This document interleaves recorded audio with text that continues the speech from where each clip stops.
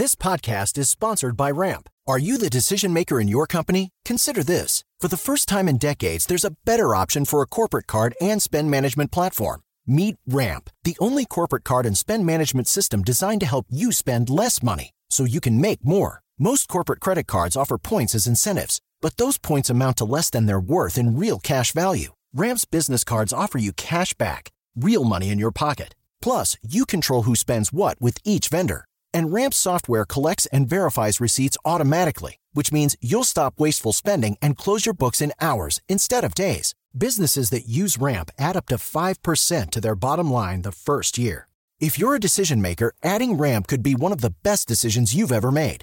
And now get $250 when you join Ramp for free. Just go to ramp.com/easy. Ramp.com/easy. RAMP.com/easy. Cards issued by Sutton Bank and Celtic Bank, members of FDIC. Terms and conditions apply. My name is Ariel. I moved to the U.S. at 19. I spoke no English and I struggled finding job opportunities. Everything I have, I owe to the Adult Literacy Center and getting my high school diploma at age 22. It was an honor helping you achieve your greatness. Now you're helping others achieve theirs. It inspires me. When you graduate, they graduate. Find free and supportive adult education centers near you at finishyourdiploma.org. Brought to you by Dollar General Literacy Foundation and the Ad Council.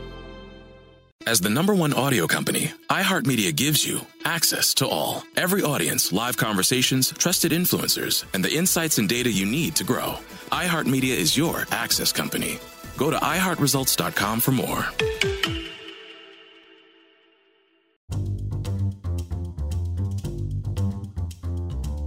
Oracle, a software company and giant in the tech industry, is no stranger to make-or-break moments. For instance, back in 1990, they were caught misrepresenting their revenues, a mistake that would cost them millions of dollars and cost many employees their jobs. And in 2001, co-founder Larry Ellison was faced with a lawsuit for potential insider trading after he and his CFO sold off Oracle stock just weeks before the company's quarterly earnings were announced. There are multiple times Oracle has risen above the brink to maintain success, whether due to questionable choices or unforeseeable circumstance. But maybe the most fantastic story of how Oracle has risen above the brink is the story of its creation. And how Larry Ellison overcame poverty, hardships, and naysayers to found the second most successful software company in the world.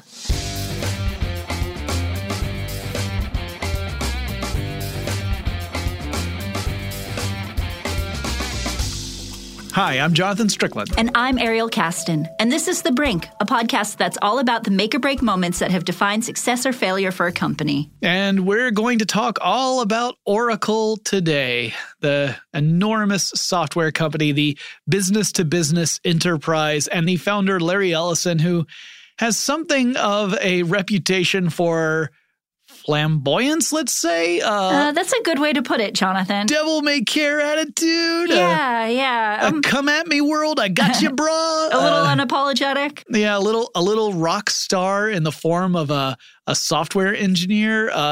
He's a really interesting story. He is. And partially because as I was researching this, I found a lot of conflicting information, maybe not on the big points, but on little details. Yeah, which tells you that perhaps the story has changed with the telling every now and again. You know. Sometimes we see this, right? We'll go back and we'll start looking, and it also depends upon who is it that's chronicling the story, right? Yeah. So sometimes you get it from the person themselves. Sometimes that's the most reliable source. Sometimes it can be less reliable. Larry Ellison's a guy who's been known to embellish, use maybe some extravagant wordplay, perhaps we'll say. So we're going to talk really about not just the company, but the personality attached to that company, because he really does have a remarkable story. It's almost akin to what you would see for the origin of a superhero, like the childhood superhero story. Yeah. For instance, he was born to a single mom. She was only 19 at the time in New York in 1944, and he never knew his biological dad. Right. And he only met his mother much later on. He was still a baby when he and his mom parted ways. He didn't meet her again till he was an adult. So for a long time, he didn't even realize that his biological mother was someone other than the person who raised him. Yeah, I don't think he knew he was adopted till he was 12 years old. Yeah. The reason why she gave him up, she actually gave him to the care of her aunt and uncle. was that he got sick. He caught pneumonia when he was just 9 months old. She was 19, unmarried, just not in a position to be able to care for him. And so she ended up giving him over to the care of Lillian and Louis Ellison, her aunt and uncle. Yes. And Lily was a very good, very loving adoptive mother.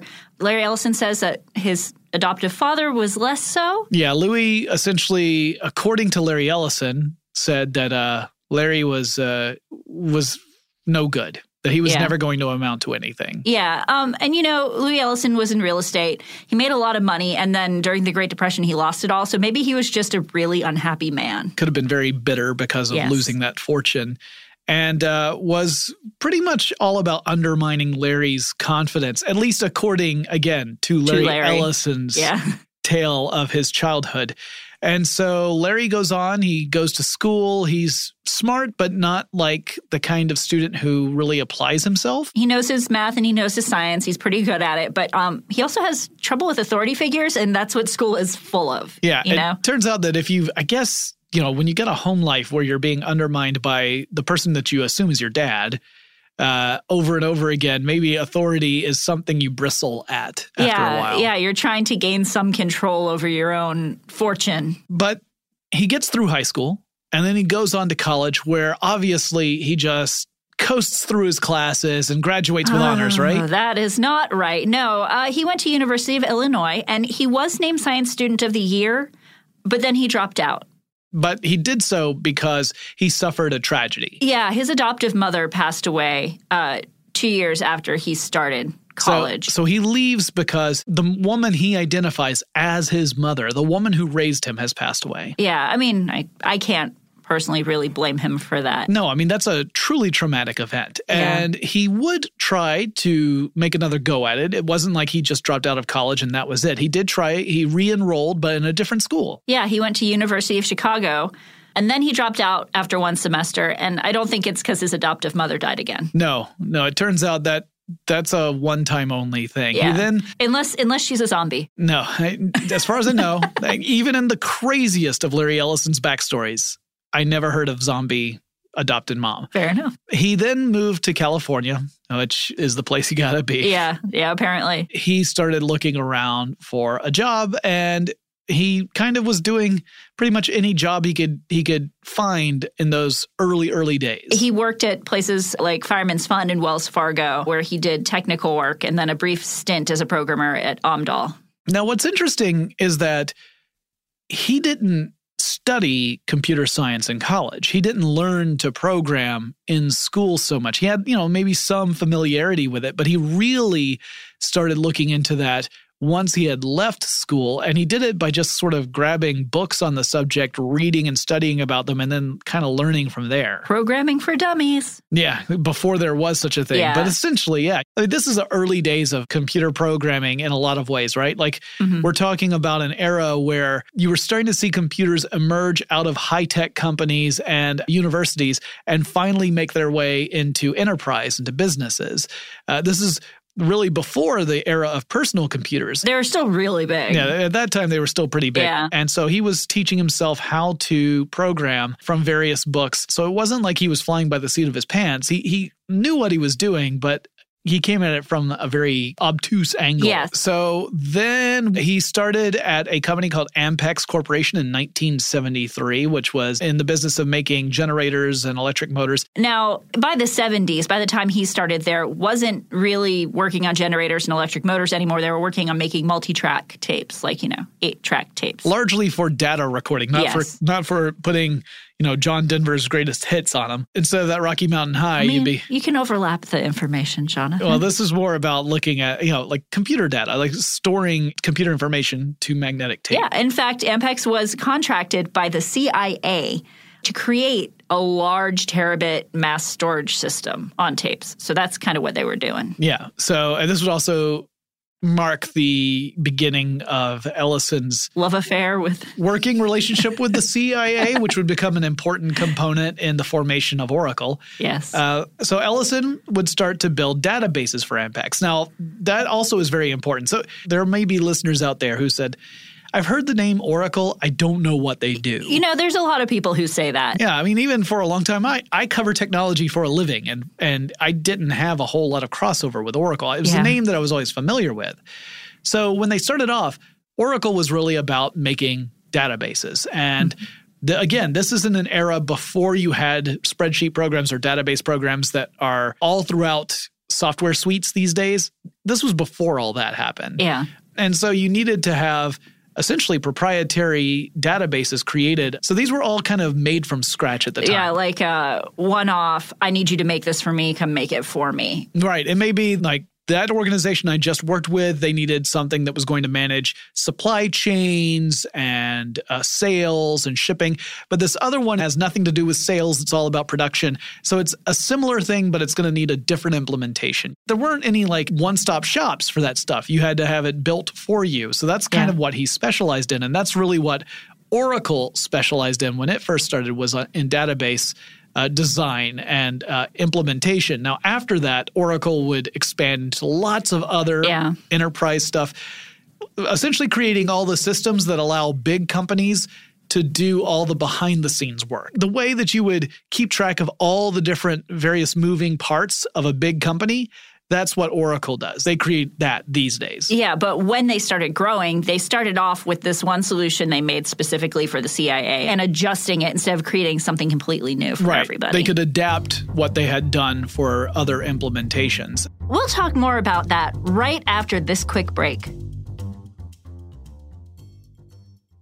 AI might be the most important new computer technology ever. It's storming every industry, and literally billions of dollars are being invested. So buckle up. The problem is that AI needs a lot of speed and processing power. So how do you compete without costs spiraling out of control? It's time to upgrade to the next generation of the cloud. Oracle Cloud Infrastructure, or OCI. OCI is a single platform for your infrastructure, database, application development, and AI needs. OCI has 4 to 8 times the bandwidth of other clouds, offers one consistent price instead of variable regional pricing, and of course, nobody does data better than Oracle. So now you can train your AI models at twice the speed and less than half the cost of other clouds. If you want to do more and spend less like Uber, 8x8, and Databricks Mosaic, take a free test drive of OCI at oracle.com/strategic. That's oracle.com/strategic. oracle.com/strategic. My name is Ariel. I moved to the U.S. at 19. I spoke no English and I struggled finding job opportunities. Everything I have, I owe to the Adult Literacy Center and getting my high school diploma at age 22. It was an honor helping you achieve your greatness. Now you're helping others achieve theirs. It inspires me. When you graduate, they graduate. Find free and supportive adult education centers near you at finishyourdiploma.org. Brought to you by Dollar General Literacy Foundation and the Ad Council. Hey, it's Zuko and Kayla from The Wake Up Call. Enjoy your podcast, but when you're done, don't forget about us. We have a radio show. We try to bring a smile to your face every morning. We also talk to some of the hottest country stars of today, and we like to share some good news with That's What I Like. Because Lord knows that's hard to find. When you're done podcasting your podcast, listen to us at 92.3 WCOL. Set your preset on your radio right now, and don't forget you can listen to us online on the iHeartRadio app.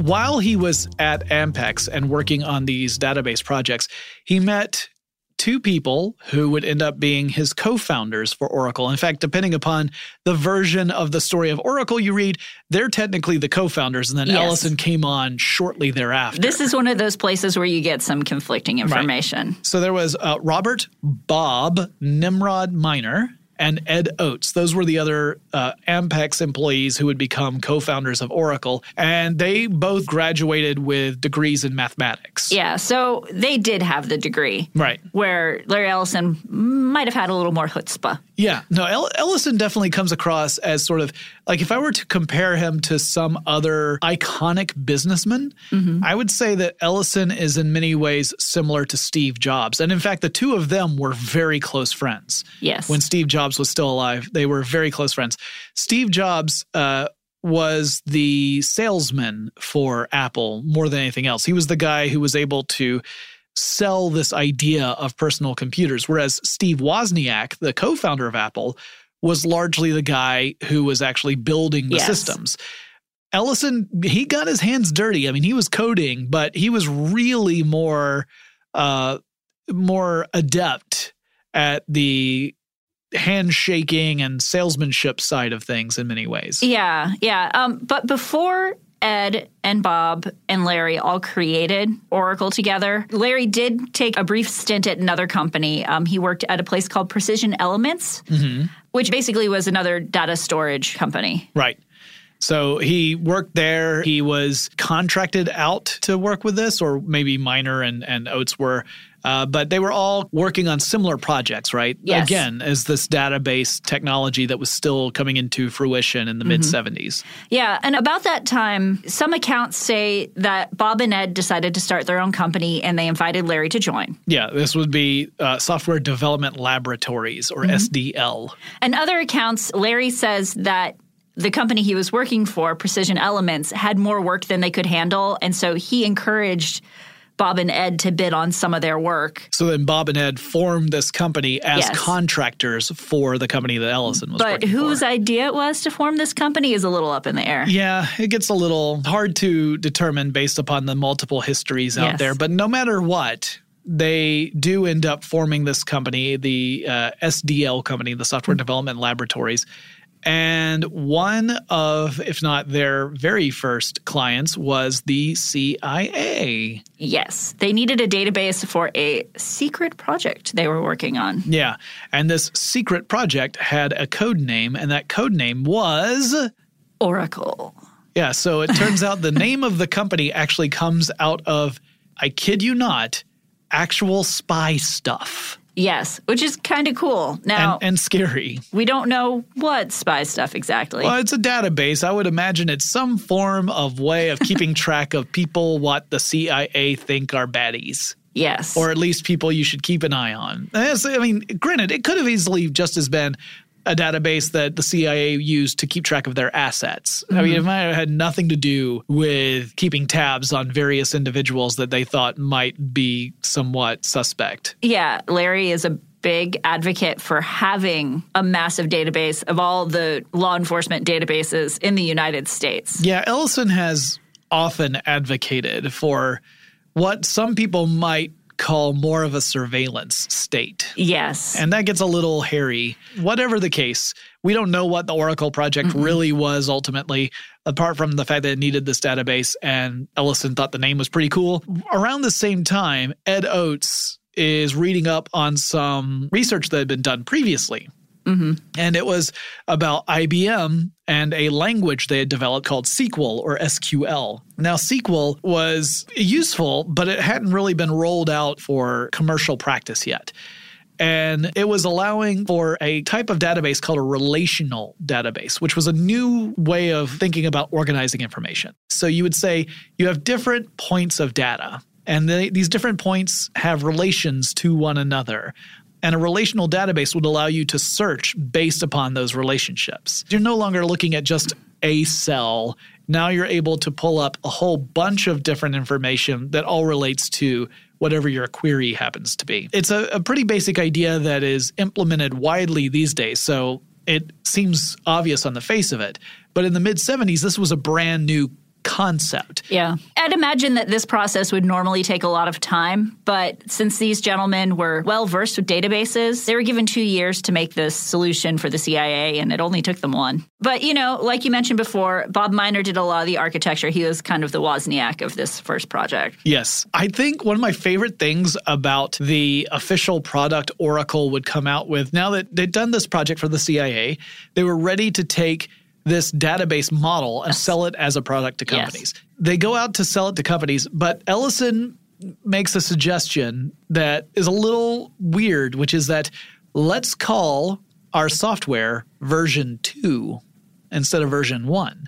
The logic behind that was any company that looks out there and sees a product and they see that it's labeled version 1, that company's going to think, well, this is a brand new thing. It's totally untested. It's unproven.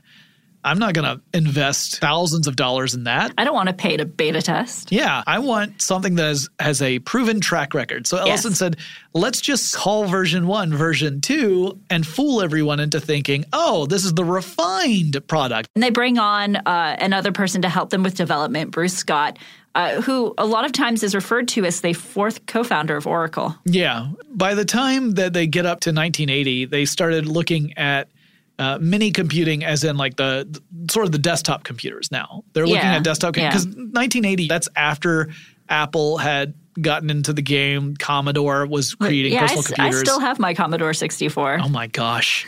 Wow. And then you started seeing IBM was about to launch the personal computer around this time. So this was a shot across the bow saying there's going to be a big change in computing coming up. It meant that companies that previously would not have been able to afford investing in computer systems because they were these huge, $20,000 machines per machine, they would now be able to go into these smaller versions, these Apple computers or the IBM PC, and for a fraction of that cost, they could buy 10 machines.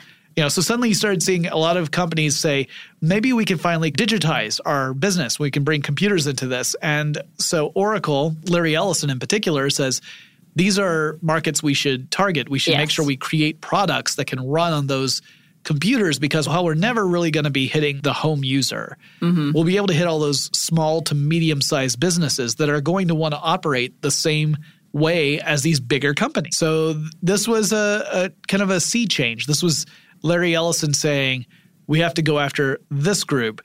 And more than just a C change in that sense, they also started programming in the C programming language. But that's me being silly with puns. No, it's very clever. And they finally officially changed the name of their company to Oracle in 1982. Yeah. By then they're running version 2.3. They start building their business, and it ends up being a pretty dramatic rise. They're doing really well in those first few years. For example, Oracle split their stock 10 times. Now, here's how a stock split works, in case you aren't aware. Yes, please explain it to me. Okay. In a stock split, company's board of directors says, all right, what we're going to do is we're going to take the number of outstanding stocks that are out there, and we're going to increase that number. So I started off with 100 shares. All right, I'm going to double that. Now it's 200 shares. So Ariel, if you had 2 shares of stock in my company, now you would suddenly have 4 shares. Yay. But the value of each of those shares would be cut in half. Ooh. Because you can't change the value of the company this way. Yeah. Otherwise, you would just be magically making a company more valuable every time you split the stock. However, by reducing the price point per share, you create more opportunities for small or mid-sized investors to buy shares in your company, which can stimulate even more growth. Yes. So by splitting 10 times, that meant Oracle was getting to a point where they were seeing their stock price grow, where they felt we need to split the stock so that we can reduce the price on a per-share basis and improve liquidity. We have more to cover. But first, let's take a quick break.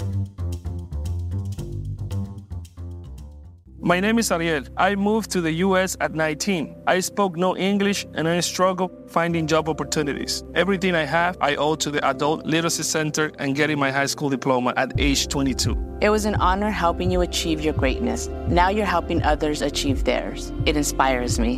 When you graduate, they graduate. Find free and supportive adult education centers near you at finishyourdiploma.org. Brought to you by Dollar General Literacy Foundation and the Ad Council.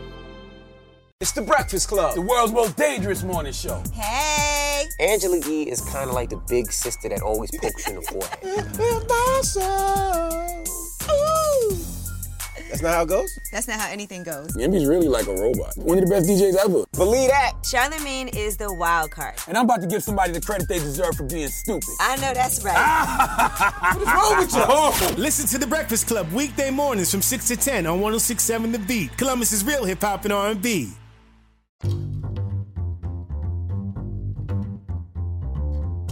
Now, you say that you cannot just magically decide how much your company is worth. Yeah.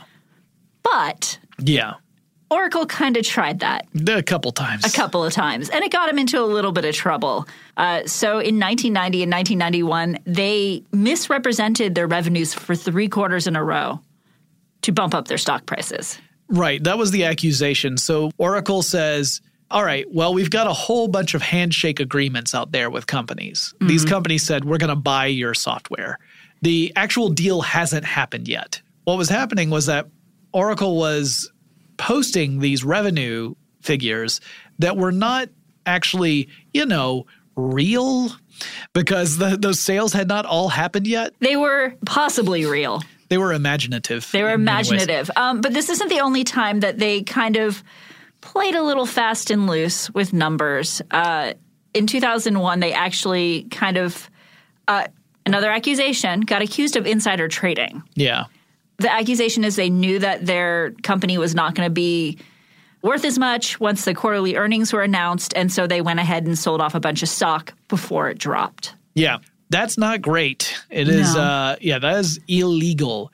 As it turns out, that whole mess would take years to reconcile. It got really ugly, but ultimately Ellison kind of got out of that. Ellison's been involved in a few kind of notable, strange lawsuits. Yes. So there was a case where Ellison agreed to donate a large amount of money to a nonprofit charity as part of a settlement to get out of an accusation.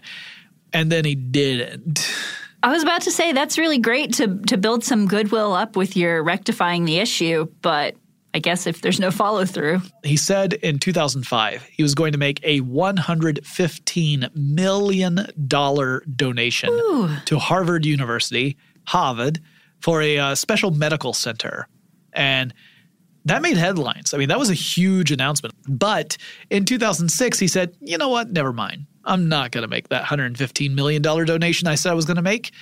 And the reason he changed his mind is that the president of Harvard University had stepped down, and he was friends with Harvard University's president at the time. Mm-hmm. So this was sort of – I made that agreement when my buddy was running things, but now my buddy's not there, so I don't really want to do that anymore. Meanwhile, the medical center had already started kind of doing what Oracle had done a decade earlier. They had started spending money they didn't have yet. They started making hires and allocating where that money was going to go because they thought it was coming in, which is a valuable lesson for everybody. Don't make plans to spend money you don't have yet. This is why so many people get in trouble with credit cards. It is. I mean, this was just on a $115 million scale. And not to say that he hasn't been philanthropic. He has. But Ellison has this reputation of being very outspoken, very opinionated, very declarative in his statements. And then his behavior has not always followed through with that. He was notorious about taking a very close approach to holding on to Oracle and determining what the company did, like almost a micromanaging approach? Yes. He resigned from being the CEO in 2014, but he is still very active in Oracle's future. Yes. He's the chairman of the company, and reportedly he still takes a very, very close approach to handling Oracle's business. So he can't quite let go. Yeah. He ended up kind of handing the reins over to 2 people to be CEO, not co-CEO. They aren't called co-CEO. No. Oracle has 2 CEOs. There's Mark Hurd and there's Safra Catz. And not very many people had known very much about her before she became CEO. She was already an executive with Oracle. It's not like she came out of nowhere. But she was sort of thought of as kind of like Ellison's right-hand woman who was there to really make sure the stuff that Ellison wanted to happen would happen. Now, despite the fact that she kind of wasn't super well known, she is 8th on Fortune's Most Powerful Women list. That position is a very powerful one. So Oracle, incredibly successful, even with the various problems, the legal problems it is having, right? Yeah. It has had a couple of big major ones that threaten the company. I mean, that scandal about the revenue, the misrepresentation of revenue, a lot of people said, oh, this might be the downfall of this company. And Ellison had famously wanted his company to overtake Microsoft as the most powerful software company in the world. In 1986, if you had bought a single share of Oracle stock, it would have cost you $15. Then The stock would split multiple times. By the time the stock was done with all those splits, that one share would have been multiplied into 324 shares. Mm-hmm. And then Oracle, I don't know what it's trading at the time we're recording this, but when we were researching at one point, it was trading at $46 per share. Yeah. So you multiply that 324 times $46. Your $15 would have turned into $15,000.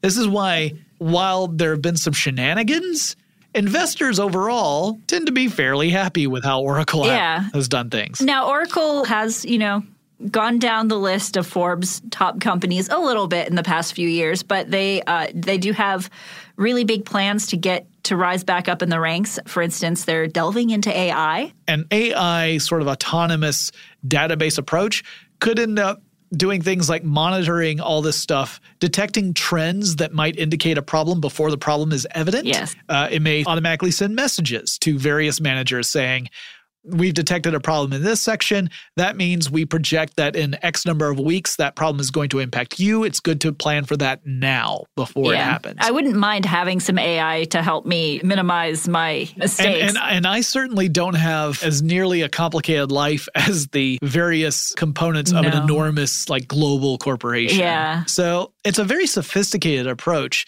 Yeah. I have some fun facts and things about Larry Ellison I wanted to tell you because I want to get your honest first-time reaction on record, on microphone. Well, I hope I don't disappoint. Not all of these are super jaw-dropping things. I just kind of want to see what you think about them. So we both know that he's famous for being blunt and sometimes outrageous. Yes. But he once skipped a keynote at his company's own conference. As CEO, he skipped the keynote so that he could sail on Oracle Team USA's yacht in the America's Cup race. I cannot fully blame him. I would much rather sail an American Cup race than head a keynote. Okay, well, how about this? Did you come across information about Trashgate? Probably. Trashgate was another controversy in the history of Oracle. And so this was when Oracle and Microsoft were really butting heads. I mean, Ellison has always wanted Oracle to overtake Microsoft. So they hired a company to go through Microsoft's garbage and look for any evidence of Microsoft executives up to some sort of shenanigans, particularly when it came to the antitrust lawsuits that Microsoft was the subject of around the late 90s. And so Larry Ellison, when he was confronted with this, saying, you hired a private detective agency to essentially go through a company's garbage? I mean, that seems a little unethical in and of itself. He said, yeah, it's unethical, but it's not illegal. No, it's not. But well, to me, that says a lot about a person. Somehow it being legal makes it okay. I tend to go for the ethical, unethical as being the guide of whether something's okay or not. You know that Larry Ellison owns one of the Hawaiian Islands? I did not. Yep. He bought Lanai. Okay. It's one of the small ones. Technically, he owns 90-something% of it, almost all of the island. He once sued an entire city. He sued San Jose in 2000. Do you know why he sued San Jose in 2000? For giggles? Nope. It was, I don't know. I guess ultimately kind of. So Ellison's also a pilot, and he also has several private planes, including 2 military jets. He owns 2 military jets. He likes to go where he wants to go when he wants to go there. But San Jose has a noise ordinance, and that noise ordinance says that aircraft above a certain size should not be allowed to fly in or out of San Jose after a certain time. Seems reasonable. Ellison didn't think so. He took the city to court and said that his very large, very private plane should be allowed to take off and land at night. And that's it. It should be. And Judge Jeremy Fogel said, for you, I'll make an exception. Really? So he didn't change the law. The law still stands, but Larry Ellison is exempt from it. Well, at least now when people get woken up by airplane noises, they can go, Larry, and shake their fist at the sky. My favorite book about Larry Ellison, my favorite is because the title is The Difference Between God and Larry Ellison. God doesn't think he's Larry Ellison. I probably shouldn't say my thoughts on that one. I was hoping the book name would be Larry Ellison Picked a Peck of Private Planes. Not just private planes. You know what also he picked a peck of? What? According to the author of that book, Ellison would date as many as 3 Oracle employees simultaneously. Oh, he's also in one of the Marvel Cinematic Universe movies. Is he? Yes, he and Elon Musk are both in Iron Man 2. Yeah. They're 2 of the bigwigs at the big meeting. And some say that Robert Downey Jr.'s portrayal of Tony Stark, a.k.a. Iron Man, is based in part off Larry Ellison. I can see that. I can totally believe that. Very colorful individual. He likes to wear all of the colors. Yes. He is a remarkable person in many ways. He's so complicated. Like, in some ways, it's incredibly inspiring to come from a background where he did not know his parents, never knew his father. And the people who were raising him were like, no, you're not going to make it. You're not. Or at least his adoptive dad was. You're not going to do anything good. And dropping out of college twice and then becoming essentially a self-made computer programmer and then going on to co-found the second most valuable software company in the world. That's an amazing story. It is. It's also complicated by the fact that he comes across as a Tony Stark kind of guy. Yes. Where he seems to project this feeling of being the most competent, confident, and intelligent person in the room. Like that, at least that's his own perception of himself. Yes. According to the portrayals I've read of him. I mean, but regardless, he doesn't just talk a big game. He plays a big game. Oh, yeah. No, he brings it. He's very successful. So that is really inspiring. So I would have to say, like, for us, when we talk about the brink and that moment, really this one comes all the way back to Ellison just deciding to go after that software space super hard. You know, keep in mind, Microsoft was founded in the mid-'70s. They had a head start and a different focus than the database business that Oracle was after. And Larry Ellison didn't care about that. He just kept on pushing and still does to this day. So, interesting guy. I am curious to see how Oracle goes while Larry Ellison maybe takes a further step away from the company. Eventually, he's going to have to. Yeah, yeah. And what will happen to the company after that? But a fascinating company and a fascinating person behind it. Obviously, the other co-founders of Oracle, also very important, but both of them left in the 80s and 90s. And Ellison stuck with it the whole way. And by all accounts, people said Oracle was really Ellison's company when you get down to it. So another person who has really made their stamp. I think Larry Ellison is going to be another one of those figures where 20 years in the future, people will say, whenever Oracle makes a big move, how would Larry have handled this? And it probably would have been on a private plane with a whole lot of very expensive champagne. Towing a yacht. Towing a yacht. I think you're right. I think it's a private plane towing a yacht and him saying, I'm going to go race boats. Yes. If you want to hear more technical details, there are some episodes about Oracle over on the show Tech Stuff that I host. They did a 3-part series over there. So I go more into the technical detail of the company on that side. But we really just wanted to focus on kind of the fun stuff here. We are going to wrap this up. So I have been Jonathan Strickland. And I have been Ariel Caston. Bye, y'all. Da-da-da. If you would like to learn more about what we've talked about, as well as keep track of all of our episodes, make sure you visit our website at thebrinkpodcast.show. Or you can email us at feedback@thebrinkpodcast.show.